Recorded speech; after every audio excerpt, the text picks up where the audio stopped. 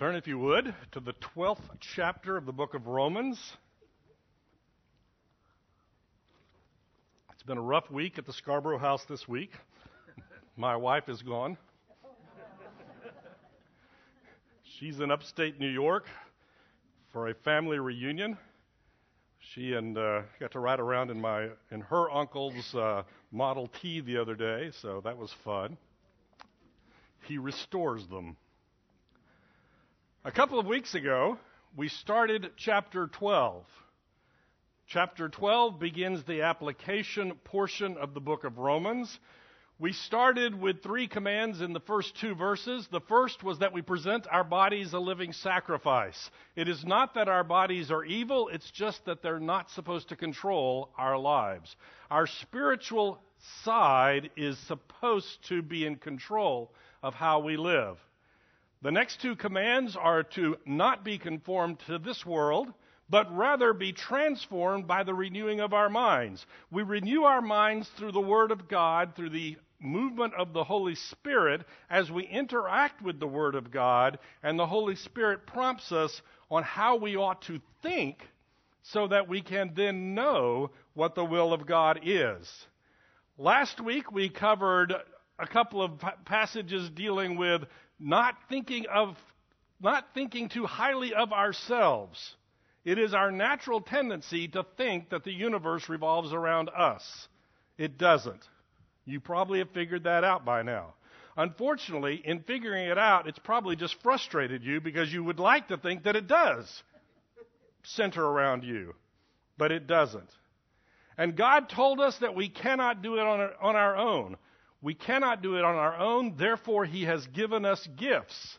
We cannot do it on our own, therefore He has given us a community, the body of believers. God has given us individually things that help us collectively do the will of God. We are not called to do it on our own, we are not expected to do it on our own, and we probably can't do it on our own. I would contend, yes, if God planted you on a desert island and you were the only person there, He would provide the resources that you need. But you're not on a desert island. You're sitting here in the midst of a community of believers, and God expects us collectively to grow into the image of Christ. So, that gets us down to about verse 9, which is where we'll pick up today. It is very interesting because verse 9 to the end of the chapter are a series of very short commands. Oftentimes they're in pairs. Don't do this, do this. But it's just command, command, command, command, command. I counted 29 of them. I decided that the next time I teach the book of Romans, I'm going to have a lesson on each one of them. But I will spare you that, so we'll try to cover them in a week, maybe 2. See how fast we go. But the question you have to ask yourself at the beginning is, why does God give us this list? Why does He give us a list of things that we ought and ought not to do? The first reason that we could think of is that God gives us this list because He's telling us what we need to do in order to be saved. Well, if you believe that, you haven't paid attention to Romans chapters 1 through 8. Salvation is the work of God through Jesus Christ, whereby we are saved by faith alone, by the work of Jesus Christ. Chapters 1, 2, and 3 go to great lengths talking about you can work yourself and work yourself and work yourself, and you will not earn a place of right standing, righteousness before God. It is Christ's righteousness that is given to us that saves us, not keeping some list of rules and regulations. Okay, so it's not given to us in order to tell us how to be saved. Maybe it's given to us to tell us what we have to do in order to keep being saved. You know, it's like, okay, you got in by the finished work of Jesus Christ. Now it's up to you. Here's the list. Keep it. You're on your own. But the Scripture tells us that that's not true. The book of Galatians deals with the fact, having begun by faith in the finished work of Jesus Christ, do you think you can accomplish your sanctification by your works? And the answer is, heck no. Nothing on this list is going to make us stay saved. What's going to make us stay saved, is that a right word? Who knows? What's going to keep us saved is the promise of God that he who began a good work in us will complete that work. He's going to do it. Okay, so it's not to get us saved, and it's not to keep us saved. Why did he give it to us then? Maybe he gave it to us as a club to beat our neighbors with. Oh, you like that one, right? You're chuckling because you know it's true. You're going to go through this list of 29 things, and you're going to sit there and think, yeah, if my spouse did number 14, our marriage would be much better. The lousy bum. If the other people down at that church did number 18, life would be so much better, at least for me. And we look at these kind of things outwardly as a club to beat other people. We see this in the Scripture. They were called the Pharisees. I'm holier than thou, and I'm going to beat you over the head with that until you acknowledge the fact that I'm holier than thou. No, he didn't give it to us as a club. Remember last week's lesson. Don't think too highly of yourself. Don't think that you are the standard of right and wrong. More about that in just a moment. So if it's not to save us, and if it's not to keep us saved, and it's not meant to be a club to beat people over the head with, why bother with them? And there's actually a lot of people who believe that. There are those who believe, and they would never use these words, but they believe that God put these things in here as a test. It's a test to see if you would fall into legalism. Here's a list of things that you can't do, and if you think you can do it, it proves you're a legalist. Ha! It's a test. You failed it. I remember years ago teaching a lesson, years ago, and quoted, just kind of in passing, a New Testament verse basically saying, watch what your tongue says because you're going to be judged by it. And I had somebody throw up their hand and go, but that doesn't apply to us because we're saved by grace. It's just a test. I had a coworker years ago who I am convinced thought that the company gives you vacation time as a test to see if you're serious about work. Because if you're serious about work, you wouldn't take your vacation. Really? It's a test. Is that why God gave us this list? No. God gave us this list because having been saved by grace alone, we are to put off the sinful nature, the life of the flesh. We are to follow the life of the Spirit. We are to be conformed to the image of His Son. We are to not be conformed, chapter 12, verse 1 and 2. We are not to be conformed to the world's way of doing things, but we are to be transformed by the renewing of our minds. How do we do that? That's what God's going to tell us in this passage. He is going to tell us, here are the things that will distinguish you from the world. Here are the things that it takes to demonstrate true love to other people. You see, we view love, and I use love as the example because it happens to be the first command. We use love as an emotional response. Oh, I love you. Oh, I love the dog. Oh, no, I don't love the dog. Oh, I love pizza. Oh, and we just use this word as I have war. No. What does it mean to love one another? This was, remember last week's sermon? What does it mean to love one another? Here it is, right here. Practical steps that it takes to love one another. But wait a minute. I'm going to read this list, and there's going to be things that I don't like. Okay?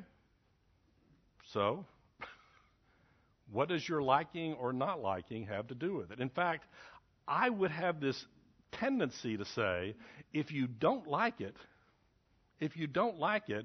that probably means it's something you need to work on. Or you read this list and you find the ones that you really do like. That's good.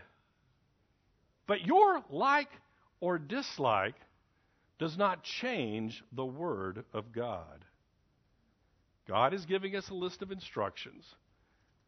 But they're hard. Some are. But I don't want to do them. There's a problem. You know, the Olympics are going on, so I'm obligated to throw in an Olympic reference in every lesson. I could tell you what it takes to be an Olympic athlete. Okay? Not you personally, or me personally. Face it, we're all too old. You have to start out with basic physiological requirements, right? But beyond that, you've got to work real hard. You've got to work on your diet real hard. You've got to work on your mental attitude real hard. All these things you have to do in order to accomplish that goal of being an Olympic athlete. What if you, as a person who desired to be an Olympic athlete, every morning woke up and go, today do I want to work out? I don't know. Let me flip a coin and see. You know, the truth is, I don't really want to do that. It's really not that pleasant to go out and swim for 4 hours a day. It just isn't. I don't think I'll do it today. If you adopt that attitude, you will never, ever, ever, ever, ever be an Olympic athlete. The goal is to be an Olympic athlete. The means to get you there are exercise, diet, working on your mental attitude, etc., etc. You don't sit there and think, today do I want to do the means to get to the goal. You look at the goal, and the means are given to you. And you either do them or you're not. Our goal is to be conformed to the image of Christ. And if I wake up this morning and go, do I want to be nice to people today? Nah. Do I want to be patient today? Nah. They're a bunch of losers anyway. We look at the individual requirements and we think, do I want to do this? That's not the focus. I want to be conformed to the image of Christ, and this is what it takes to get there. But what if I don't want to be conformed to the image of Christ? Then the red flag comes up. Are you, in fact, a believer? I cannot tell. You can fake it to me all the days of your life. But I will say, if you have no desire to be conformed to the image of Christ, it is hard to say that you are a believer. Just something to think about. That's the introduction. Now we're going to work our way through this list. Let love be genuine. Abhor what is evil. Hold fast to what is good. Love one another with brotherly affection. Outdo one another in showing honor. Do not be slothful in zeal. Be fervent in spirit. Serve the Lord. Rejoice in hope. Be patient in tribulation. Be constant in prayer. Contribute to the needs of the saints and seek to show hospitality. Bless those who persecute you. Bless and do not curse them. Rejoice with those who rejoice. Weep with those who weep. Live in harmony with one another. Do not be haughty, but associate with the lowly. Never be wise in your own sight. Repay no one evil for evil, but give thought to do what is honorable in the sight of all. If possible, so far as it depends on you, live peacefully with all. Beloved, never avenge yourselves, but leave it to the wrath of God. For it is written, vengeance is mine, I will repay, says the Lord. To the contrary, if your enemy is hungry, feed him. If he is thirsty, give him something to drink. For by so doing, you will heap burning coals on his head. Do not be overcome by evil, but overcome evil with good. We're done. Let love be genuine. What does genuine love mean? It means that it is without hypocrisy, without the desire to accomplish something else. This is not the teenage boy telling the teenage girl, "I love you," so she'll have sex with him. That is not genuine love. This is love that desires what is good for the beloved, whatever that good might be. It is interesting because we as believers are accused frequently, all the time, of hypocrisy. Let love be genuine means that there is no hypocrisy in it. The world loves calling us hypocrites. Why? Because we don't do what we say we ought to do? Well, we have a standard that is the image of Christ. I hate to tell it to you, and I hate to tell it to the world, but we're never in this world going to live up to the perfect standard of Christ. So if that's what it means to be a hypocrite, we're all hypocrites. But what it means really to be a hypocrite is when I preach something that I have no intention at all of doing. And there's a distinction there. You have a 4-year-old grandchild who, in a moment of enthusiasm, wants to prepare breakfast. They burn the toast. The eggs are a strange shade of green. Who knows what happened to the bacon? And they plop it in front of you, and you say, "Thanks, that's wonderful." And you know what? It is. Why? Because you are honoring their enthusiasm to try to please you. And you know that's good. You know that's good. It's not perfect. In fact, it's far from perfect. You know, you may be slipping the eggs to the dog under the table. It doesn't matter. You love the fact that they wanted to please you. The fact that it wasn't perfect is beside the point. Fast forward. We'll use the stereotype. You have the teenager who has no desire at all to please you. And you know it. And they know it. There is a difference in the life of a believer who is trying to do the will of God, however imperfectly they do it, and God says, "Yes, I like that enthusiasm." But the world will look at it and say, "Well, you don't measure up to what you preach." That's true. But we know that we preach that we don't measure up to what we preach. Those who preach and pretend that they measure up to what they preach are the hypocrites. Once again, back to our good old friends, the Pharisees. I'm perfect and you're not, and I'm going to beat you over the head with it. And what did Jesus say about the Pharisees? You are whitewashed tombs. We've heard that phrase all of our lives, but we're not really sure what it means. You know, you go out to the cemetery and there's a mausoleum, and somewhere inside there's a body. And somebody has come and done a good job of decorating the outside of that crypt, that mausoleum, so it looks really good. But inside of it, there's just death. And that was what Jesus was saying about those who pretend that they have a level of perfection that they don't really obtain. So what does it mean that love is genuine? It means it is without hypocrisy. It is without ulterior motive. Maybe we should just stop on the first one and leave right here.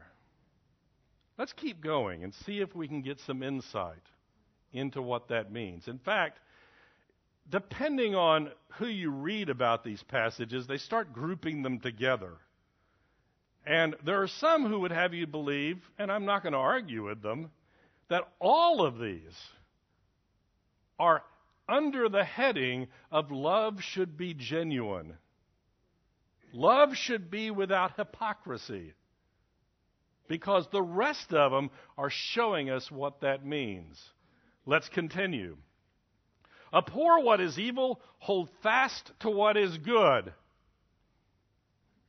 You could write a textbook on ethics about this verse. Because in our modern society, the question that pops into your mind at the very beginning is who gets to decide what is good and what is evil. In the absence of God, in the absence of a God who has communicated His word to us, who gets to determine what good and evil are? Do we do it by vote? 51% of the people in a given community decide that this behavior is good, therefore it is good. Do we decide it by just popularity? Do we decide it by whoever screams the loudest? Do we decide it by who has the sword? Is that what determines what good and evil are? Biblically, you know what the answer is, right? Remember our statement from last week? There is a God, and you're not it. There is a God, and He has spoken to us, and He has revealed to us what good means. And He has revealed to us what evil is. Do you want a complete list? No, I'm not going to give it to you. But I'll tell you how to find it. Go to Genesis chapter 1 and start reading until you get to the last chapter of the book of Revelation. God has revealed to us what is good and what is evil. The knowledge of what is good and what is evil has been given to us. The question is, what do we think about it? What do we think about it? I have certain desires. Okay? I don't like cauliflower. Okay? We could have a vote on that one. We're probably in agreement. I don't like sushi, raw fish. I stepped on some toes there because my kids and a lot of you like that. I have things I like, and I have things I don't like. Where did those likes come from? Well, I kind of grew up to learn to like certain things, and I grew up to not like other things, and some of those likes and dislikes changed. My desires grew or shrank as I worked my way through life. How do I get a desire to do what God says is good? And how do I get a desire to abhor what God says is evil? You see, I'm going to wake up tomorrow in this society. I'm going to watch the TV programs of this society. I'm going to read the newspapers, read the magazines, interact with people who live in this society who have a list of what they think is the good. These are the things you ought to pursue: power, wealth, affluence, fun. Those are the things that are good. Go after those. I should stay away from those things that are evil. What does our society view as evil? Not much. Smoking. We're still kind of in agreement that smoking is evil. It's kind of morally neutral, so we can go after that one. Nazis. Okay? You want to call somebody evil, you call them a Nazi. There's a handful of things that we still think are evil. Being intolerant. The world has a good, and the world has an evil. Back to verses 1 and 2. Do not be conformed to this world, but be transformed by the renewing of your mind. Your mind needs to be infiltrated with the Word of God so that we know what is important to God and is what is not important to God. In fact, what is repulsive to God. What is important to God? You shall have no other gods before me. You shall not take the Lord's name in vain. Honor your father and mother. Don't steal. Don't kill. Do not commit adultery. Honor the Sabbath day. Do not covet. Oh, wait. I know that. That's legalism. That's following the law. No. They asked Jesus, what is the greatest commandment? Love the Lord your God with all your heart, soul, mind, and strength, and love your neighbor as yourself. Encapsulated in that is all the law. What does it mean to love your neighbor? Have good feelings toward them? Well, you ought to have that. It means you don't covet his stuff. You don't have sex with his wife. You don't steal his things. You don't kill him. That's what it means. Until our minds are saturated by the Word of God, we will continue to assume that what the world says is good, and what the world says is evil is evil. There may have been a time in particular societies, at particular points in history, where the local understanding of good and evil kind of correlated with the Word of God. We're not living in that time right now.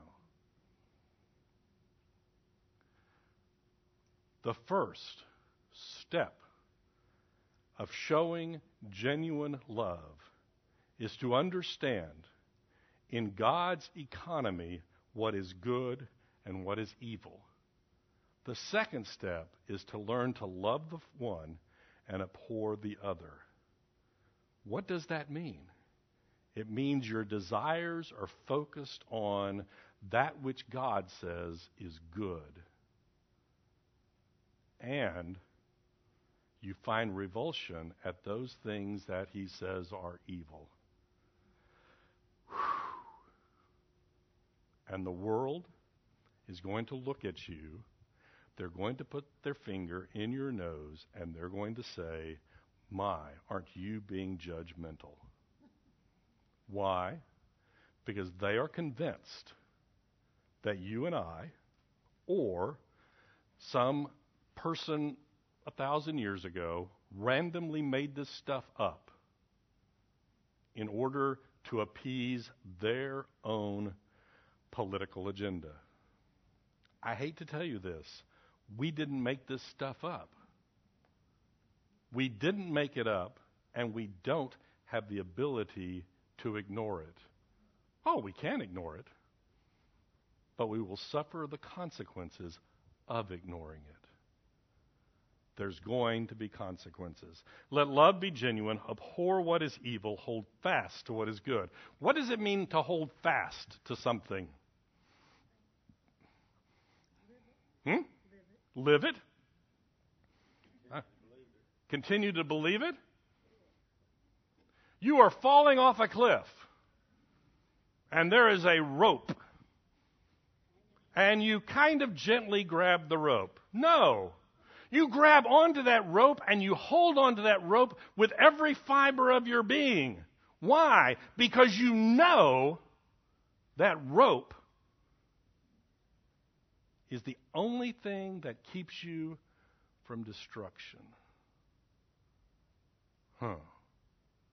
Hold on, hold fast to that which is good. This isn't a passive, oh, I think I like vanilla ice cream instead of chocolate. This is transform your mind so that you understand this takes all your energy to hold on, to hold fast to that which is good. But then comes the harder question. What does it mean to abhor something? Hate. Despise. We don't like those words. We don't like those words at all. Question. Are you to abhor people who do wicked things, or are you to abhor the wickedness that has driven them to that point? And here's the interesting thing. I know this because I saw it on a bumper sticker this week. I'm not making this up. The world refuses to acknowledge that distinction. I saw a bumper sticker this week that said, love the sinner, hate the sin, except everything after the word love was struck through. You see what I'm saying? All it said was love. But love without the context of what is good and what is evil is not love. I've used this illustration before. You wake up in the middle of the night, your neighbor's house is on fire. What does love require you to do? You run over, you tell your wife to call 911, you run over there, you bang on the doors, you try to wake them up. But really, they had a rough day and they're asleep. You don't want to interfere with them when they're asleep, right? I mean, they might be having a very pleasant dream. They do need their sleep. Maybe the loving thing to do is to ignore it, and in the morning you'll talk about it. That makes no sense at all. If the world is going to hell in a literal handbasket, what is the only loving thing we can do? Tell them the Word of God. Now, we are to speak the truth in love. Remember where we started? This list is not a list of clubs for you to beat people over the head with. It is the list that we as sinners saved by the grace of God use to inform other sinners what it means to live a life that is pleasing to God. Abhor what is evil. Love, hold fast to that which is good. How do we know what is good? Well, let's keep reading the Word of God. Let love be genuine, abhor what is evil, hold fast to what is good. Love one another with brotherly affection. Outdo one another in showing honor. Outdo one another in showing honor. Okay, this is a contest. Literally, this is a contest. Let's see who in the room can show more honor to the other people in this room. Wait a minute. Is that what this means? Well, sort of. We are to outdo one another in showing honor to each other. We'll start at the beginning. What does it mean to show honor to one another? Come on. This is not a rhetorical question. To lift them up? To wash their feet. Be humble before them. Respect. These are good. Give me a nice practical thing that you can do today to show honor to someone. Pray for them. Say hello to them. Listen to them. There's just some people that need to talk. Provide for a need that they have. But wait, I have needs. In fact, my needs are probably bigger than yours. They may not look like it, but I do. So I tell you what.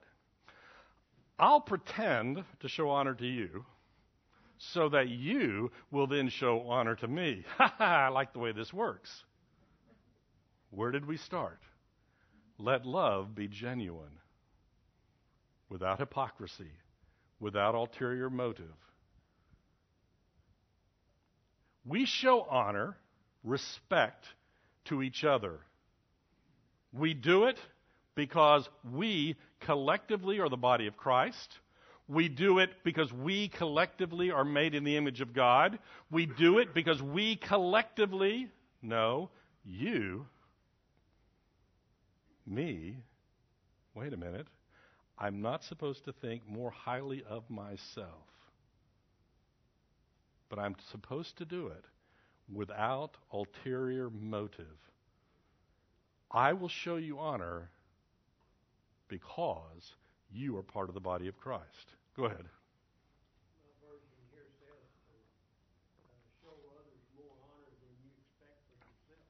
To show others more honor than you expect for yourself.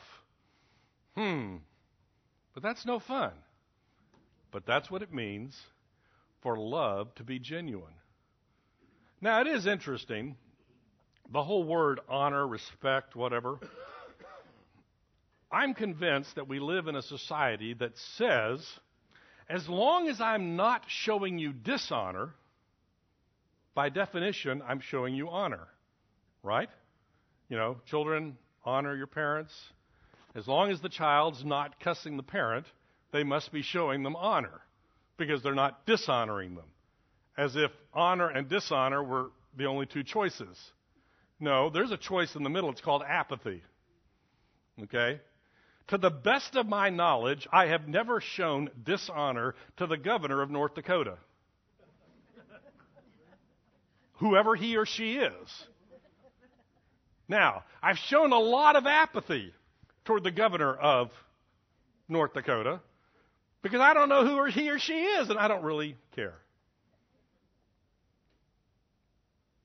But I'm not showing him dishonor. But you see, honor is an action on its own. That's not just dishonor. To show honor is to give preferential treatment to somebody else. Here, you go first. Here, let me help you. Here, you have a need, let me meet it, and let me meet it in a way that maintains your dignity and doesn't show that I think I'm better than you because I'm helping you meet your need. And that's hard sometimes. And we are to be involved in a contest to see if we can show honor to others more than we expect they show to us.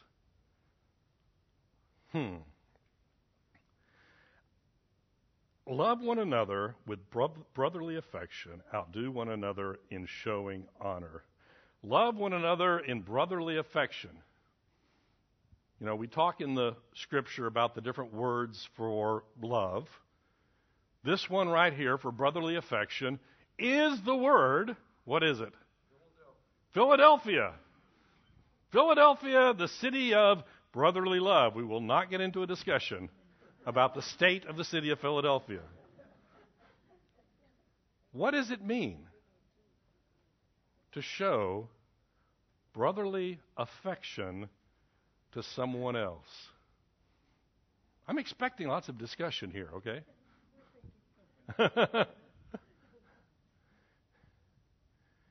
Once again, you're looking out for the good of the other people.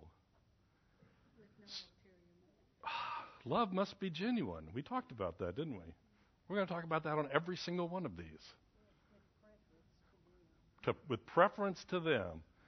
It is interesting to me, some of you probably have actual brothers who you may or may not have a good relationship to, who you may or may not have fought with as a child, but I do know this. If my brother calls me up at 3 o'clock and says, I need help, I do not have a discussion of, it's 3 o'clock, are you crazy? My brother called, I'm in the car, I'm on the way there. Okay? This is not a Facebook friend. If my brother needs help, I'm there. Conversely, if I need help, I don't call a friend on Facebook if I had any. I call a brother. Question. That's what we're supposed to be doing with each other. That is brotherly affection. Serving the other more than ourselves. Well, wait a minute. I'll do it for you if you'll do it back for me. Love must be genuine, without hypocrisy, without ulterior motive. Now, the reality is, what was last week's lesson? God gave us a community. I'm going to help you, and the odds are you're going to help me. You collectively. And that's the weird way it works. I help you, and you help me. And they help you, and who's keeping score? The answer, don't keep score. God has given us gifts and talents. We are to use our gifts and talents. Who helps whom the most? Don't ask stupid questions. Love must be genuine. You do it out of brotherly affection for the other person. Will God use that? Yes. Will you receive a blessing for it? Yes. Should you do it to receive the blessing? Probably not. It's an interesting thing, though, if you get into God watching, and people have debated this forever, God is going to bless you. God has promised He's going to bless you. And you know it. So does that mean everything's done with ulterior motive? No. Because I'm helping you with no expectation that you're going to help me back. At all. Ever. Maybe you will. Maybe you won't. That's not the question. I get this strange feeling we're not going to make it to the end of this list today. Outdo one another in showing honor. Do not be slothful in zeal, but fervent in spirit. Slothful. What is slothful? Lazy. It is interesting. The medieval theologians loved making lists. So they had their list of the 7 deadly sins. Okay? We could have a test to see how many of them we could name. We probably wouldn't make it through all 7, but we might get there. What is the top of the 7 deadly sins? Go ahead, take a guess. Pride. Most people put pride at the top of the list. Pride is what says, I'm better than God, I'll do it my way. But it's interesting because others have put slothfulness at the top of the list. Why? In fact, if you read the Canterbury Tales, the very last of the tale is a discussion of the 7 deadly sins. And they talk about slothfulness. Why would people put it at the top? Because whatever else is on the list, if you're slothful, you're not going to do anything about it. Whether it's pride or avarice or gluttony, it doesn't matter. I'm going to sit here and watch TV and laziness, slothfulness, prevents us from doing anything to the glory of God. It just kind of consumes us in our nothingness. We are to avoid slothfulness in zeal. What does that mean? I am supposed to want to do what God wants me to do. And slothfulness says, I'll do it when my TV show is over. Maybe. Well, I'll think of another excuse then. That'll cover me for at least another hour or two. Slothfulness prevents us from doing what we ought to do. And you ready for this? This assumes that there's something that you ought to be doing. I read an article this week written by a pastor addressed to young men about the problem with video games. And the number of young men, and I'm not saying young men as in teenagers, I'm talking young men in their 20s and 30s, who are consumed with video games. Now, I played video games when I was a youngster. The difference is that they have consumed video games to the point that it prevents them from doing what they ought to be doing. I mean, I told some young people years ago, some young guys, a young man ought to be doing 12 hours of work every day. Now, that work could be school, that work could be studying, that work could be, a variety of different things, but productive activity. I mean, it doesn't have to be digging ditches. I mean, nobody wants to dig ditches for 12 hours a day. But productive stuff. Why? So you can grow, mature, and be effective serving the body of Christ throughout your life. Now, if I take half of that time and use it to doing something that's not helping the body of Christ, and I might add at the beginning, this is not a condemnation of video games.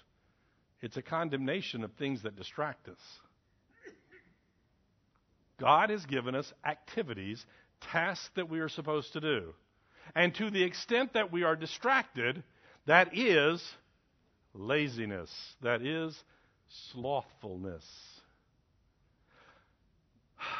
Speaking of sloth, we're out of time.